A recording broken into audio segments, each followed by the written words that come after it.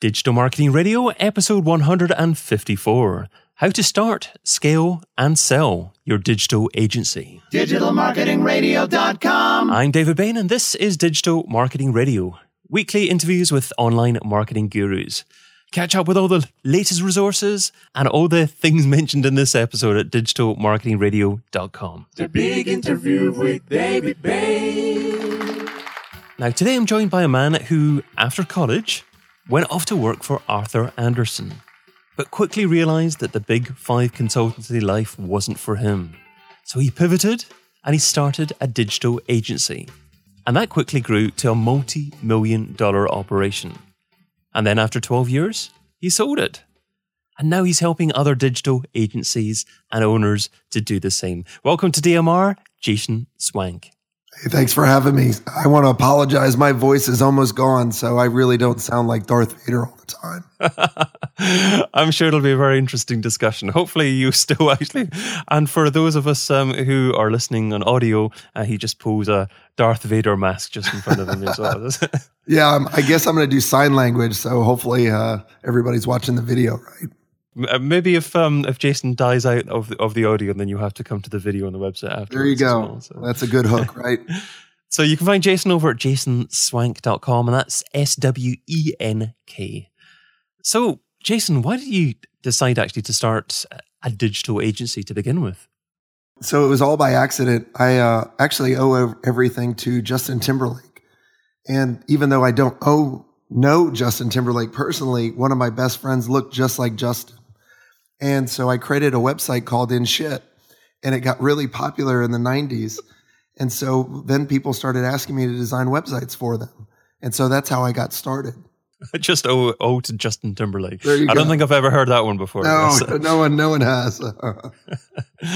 So, do you see people then, you've obviously come through the whole experience of starting and running a very successful digital agency. I guess you see people making lots of mistakes with their own agencies in terms of actually just getting started. What would you say are some of the more common mistakes that you see people making?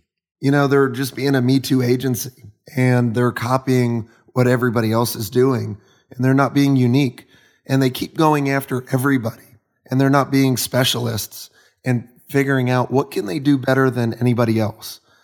And a lot of what I also found is a lot of agencies that start, kind of like me, they start by accident. We knew how to do something cool, right?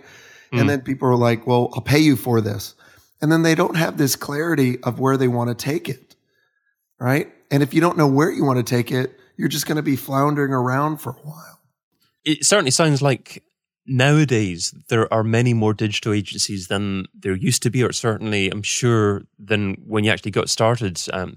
Do you think that you could afford to be more of a generalist when you got started, and that the roles have completely changed nowadays? And nowadays, it's impossible or very, very difficult to be a success unless you're focusing very niche in a niche target market and possibly a niche location as well. Yeah, you need to have a niche. If you're a generalist, it's going to be very, very hard. I mean, when I started in 99, there wasn't many digital agencies, right? And, people didn't even know what a website was. I mean, literally, I went through the phone book and I was like, hey, you don't have a website address. And I sold websites that way for like $500. And, I was just lucky that the bigger clients started calling afterwards. And for a couple of years, I just floundered around, and our kind of revenue kind of flatlined because we were a generalist and there was more and more agencies joining the mix. So then what we did is we pivoted a little bit and said, all right, a lot of the audience that we want to go after is using different platforms. So we're going to be a specialist for Sitefinity and SharePoint. And so we became the best in the world at those. And so by doing that, that's how we attracted like LegalZoom and Hitachi and AT&T and all these big brands, because we became the best in the world at something. Okay, and by being a niche agency, by being a specialist agency, are you talking about the technology that you use or the industry that you're in? Does it really matter, actually, as long as if you're very, very specialist at one thing? It could be both. And the best thing to do is have the intersection of your vertical, which is your industry, and your horizontal, which is your particular technology. But you have to have one, because in order to know when you fully go down deep enough for your niche, you have to know their biggest desire or their biggest challenge. And then you can communicate with them and you can attract these people. Because a lot of times agencies, they just start going, like I was talking to a client earlier today that just started with me. They were like, Jason, I don't know who to contact. I'm having this bad time of outbound sales. I was like, well, who's your top 100 list that you want to go after? I don't know. Well, how the hell are you going to call someone and sell someone something if you don't know who your target is?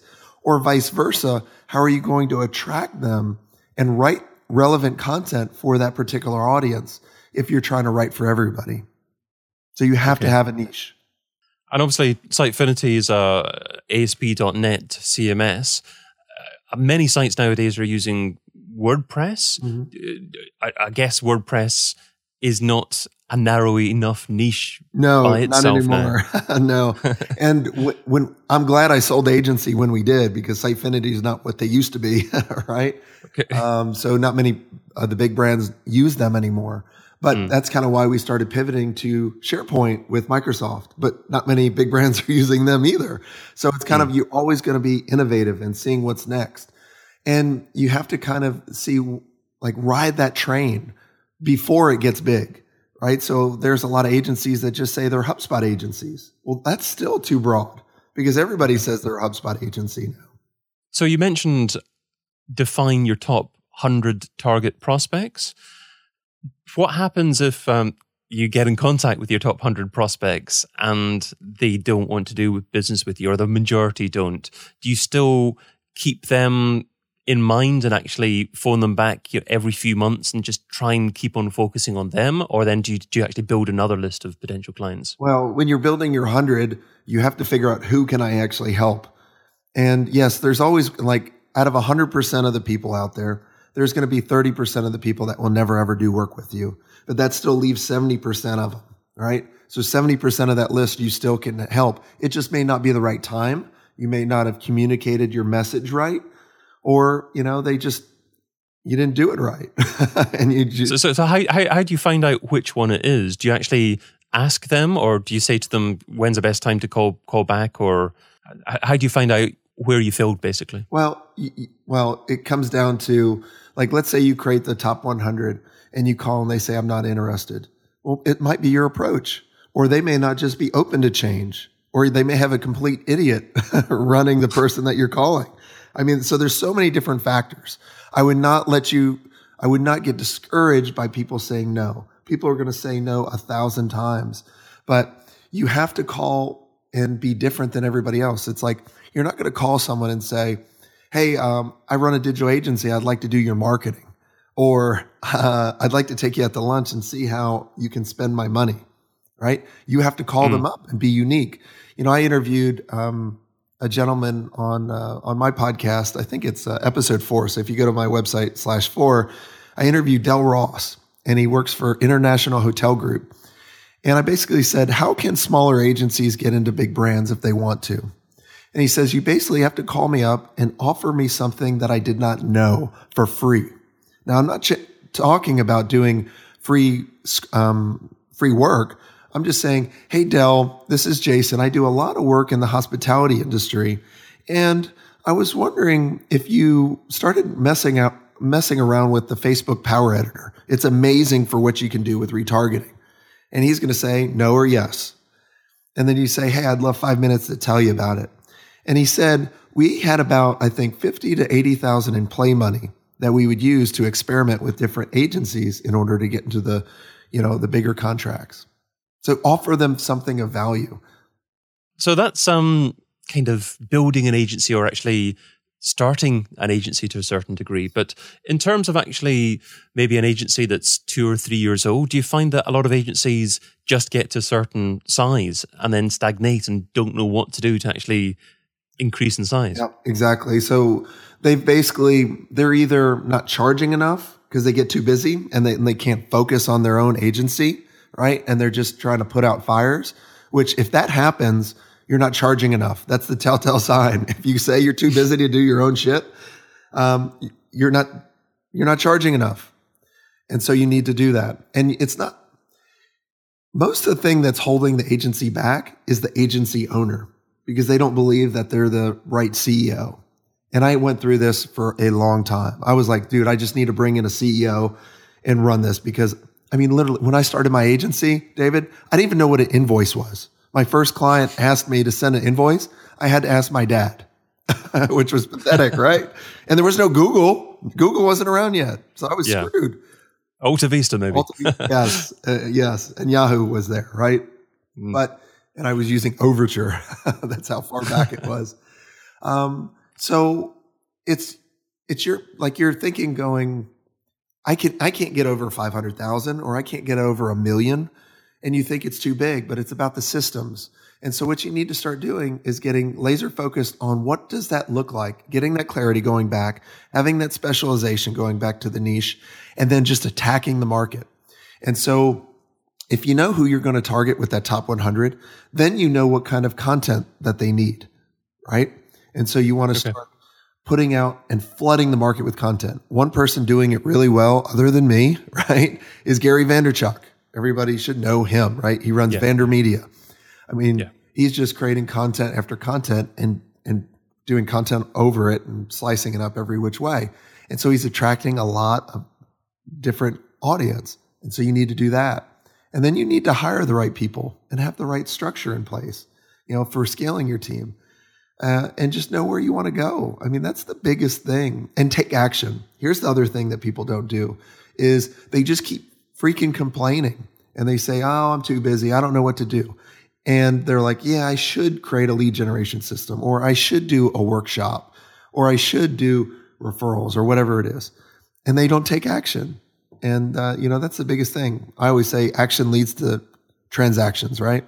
Yeah. And talking about transactions, you did also say that a lot of agencies who stagnate a bit make the mistake of not charging enough. But how do you actually ask existing clients to pay perhaps a lot more money? Is that easy to do? Perhaps if they've been paying you the same amount maybe for the last 2 or 3 years or so? Very hard. Or very hard to do. Yeah. So you're going to gradually filter them out and actually focus on building new business in. Your client upgrading. That's what you call it. Okay. I mean, it's, and you got to make sure you're charging enough, and you got to be selling on value, not price. At the end of the day, it's not about the price. It's about urgency, right? If you were about to have a heart attack and the doctor said, I could save your life or you can die, are you going to ask him how much it cost, right? You're not. So it's about creating that urgency and demonstrating the value. And, I get questions like this in my Facebook groups, and clients always ask me, well, how do I raise my prices? If you're demonstrating enough results and value to your clients and you raise your prices and they know, how much value you're delivering, there's no problem. But here's the problem. Most agencies cannot prove the results that they're delivering. They just can't. They're like, I don't know. And then you don't know what you need to charge. And that's a real problem. And did you start your agency with a view to possibly selling it? I did. In the very beginning, I did. Now, when I started in 99, this was the .com era, right? There was companies just starting up and selling for stupid money. And so I was like, I'm going to do that, right? Because I hated working for Arthur Andersen and the man. I just couldn't do it. I was a broken employee. And then the .bomb came, right? And a lot of the big competitors went out of business, and we started getting bigger clients because we hardly have any overhead. And I loved what we were doing. So I was like, cool, I'm going to do this. What else am I good at? I'm not going to do anything else. And so we just kept doing that and kept growing it and just created a really nice business that kept scaling and growing. And it was a lifestyle business too, but it was really extremely profitable. And then when we started hitting major scale, then we started attracting other people that wanted to, give us a big check. So we're like, okay, cool. And if someone either is thinking of starting an agency or has an agency, what are a couple of the things that they need to do in order to structure their business to sell as opposed to actually just have it as a lifestyle business? So it all comes down to the contracts. Whenever an agency or a service-based business gets bought, they're going to be, most of the time, if you're under 10 million, and this is the majority of people, right? You're going to be bought as an asset purchase, meaning they're going to buy your contracts. Now, if we were an asset purchase and in my contracts, I did not have a clause where I could transfer this without written note or without their permission, I would have had to call all my clients and said, hey, we're about to get purchased. Can you sign this form so we can sell you? And then if they said no, the acquirer could have said, oh no. And then you've already showed your hand to your clients and they're going to be looking elsewhere, right? It's also too, you want, in your contracts, you want to have a long-term contract with your clients. You don't want to have month to month, right? All these agencies are doing these car payments that people can cancel at any time. Why? And by long term, do you mean 12 months or longer 12 months, than that? 24 months, at least 12 months with no out clause. Okay. And how you do this is you have to sell in the right order. It's kind of like a phone number. If I gave you all the digits to reach me and you didn't have it in the right order, you're never going to know. You have too many combinations. And so the order that we would sell in is we would sell something, what I call a foot in the door offer, rather than pitching marriage right off the bat. So we would sell like an audit, a discovery, and we'd put everybody through it, right? And then from that discovery, we would identify the major issues that client's having. And we would say, hey, this is kind of a strategy that we can go do for you. Would you like us to do this? And so we'd position a project, like a 3-4 month project. And then while we're in the project and we're providing the value, demonstrating value, they're getting results back, then we'll position the long-term retainer. And no one has trouble with that. And you could charge more for that retainer than coming right out of the gate and saying it's $10,000 a month to work with me. Well, coming up, we're going to be learning about the one piece of software that Jason couldn't live without. But first of all, dear listener, have you been listening to my brand new podcast yet? You'll find it over at castingcred.com. Casting Cred is a show that helps entrepreneurs, leaders, coaches, trainers, and marketers to become the go-to authority in their niche, harnessing the power of podcasting and live online broadcasting. So if that sounds like it's for you, castingcred.com is where you need to be. But let's segue into the second section of our discussion. So that focuses more on Jason's thoughts on where digital marketing's been and where it's heading. So starting off with software I couldn't live without. So Jason, what software do you currently use in your business that if someone took away from you, it would significantly impact your marketing success? It would be Infusionsoft, my marketing automation, CRM, and e-commerce tool. It would kill me. And have you been using that for quite a while? I've been using it for almost 2 years. Okay. Was it difficult to set up or not too challenging? When you don't have someone helping you, yes, it can be very difficult. But worthwhile. It's definitely worthwhile. Yeah.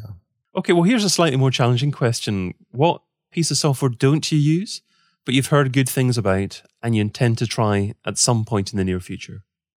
I guess it would be Blab, right?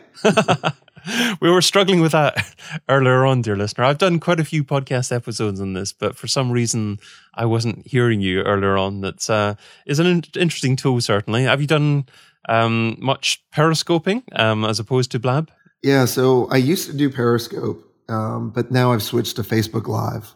Okay. And are you finding it to be encouraging more people actually watching you? As opposed to Periscope? What are the benefits of Facebook Live over Periscope? Well, I think that's where all the audience is going. I think Facebook Live's a killer for Periscope, unless they make some major changes. Twitter's just hurting, right? And the thing I like about Facebook Live is all my audience is really on Facebook, right? And so they're ranking those live videos so much higher. And it's saved to my Facebook profile. So I can build this great library. And so, and people, like, you can scroll through the comments. Like, I haven't used Periscope in a while, so they may have made some adjustments. But I remember where I get on Periscope, I have a bunch of people asking questions, but the questions would go away so quick. I couldn't go back through it. And then I couldn't respond to them later on, where Facebook Live lets me do this. I think the only thing that's putting me off a platform like Facebook Live is that I like interacting. I like having discussions with people. And I don't know if I'm about broadcasting one to many. So the way I see it is I reckon that Facebook Live will enhance what they do to offer a bit of a multiple to multiple people way communication as opposed to just one to many. And I think that once they start to do that, I'm going to hop on there. So you can do that now, but you have to use like ConvertFlow or ConversionCast or Wirecast Go. That's what it is. Oh, Wirecast, yeah. Or you can use you could use probably Open Broadcaster software as well. And so you can actually like that, record stuff on Blab and broadcast that to Facebook Live. I might look into that more. Certainly, I'm hoping that it will happen natively, and I'm reckoning that when it does, that Facebook Live will explode even more. But live streaming, it has been incredible over the past year. I'm so looking forward to seeing how it's going to evolve because it's certainly the place to be. Exactly. I wish I would have. But I'd like you to look back in the very first day that you're involved in trying to market a business online now. So what didn't you do so well? What do you wish that you would have done differently? I didn't define my audience in the very beginning. I was going after anybody that would pay me a check. And do you think the advice to actually define your audience very, very succinctly is the kind of advice that someone just starting out and looking for as much money as possible is likely to be willing to take? Well, I think when you first start out, you don't know what you don't want, right? So you need to try multiple things out. But I mean, literally, I was going after everybody for 5 years. I should have figured that out a hell of a lot quicker. And how did you figure it out? Did you learn off someone else or did you actually just learn through your own mistakes? I looked at it as which projects and clients that I love working with. Which ones were profitable and which ones did we have the most knowledge for? And then that defined our audience that we needed to go after. Okay. And nice. by kind of defining it and pushing people away, you actually attract more. Because by all your actions, you end up telling people either overtly or just subtly through your actions, this is who what I do is relevant for, and this is who it isn't relevant for. Exactly. And then those people hear, oh, Jason, you work with digital agency owners that are struggling with cash flow and relying on referral that want lead generation. Dude, that's me. Right. And then they're like, there's no one else. I mean, you're eliminating your competition. And I love that I'm getting my voice back.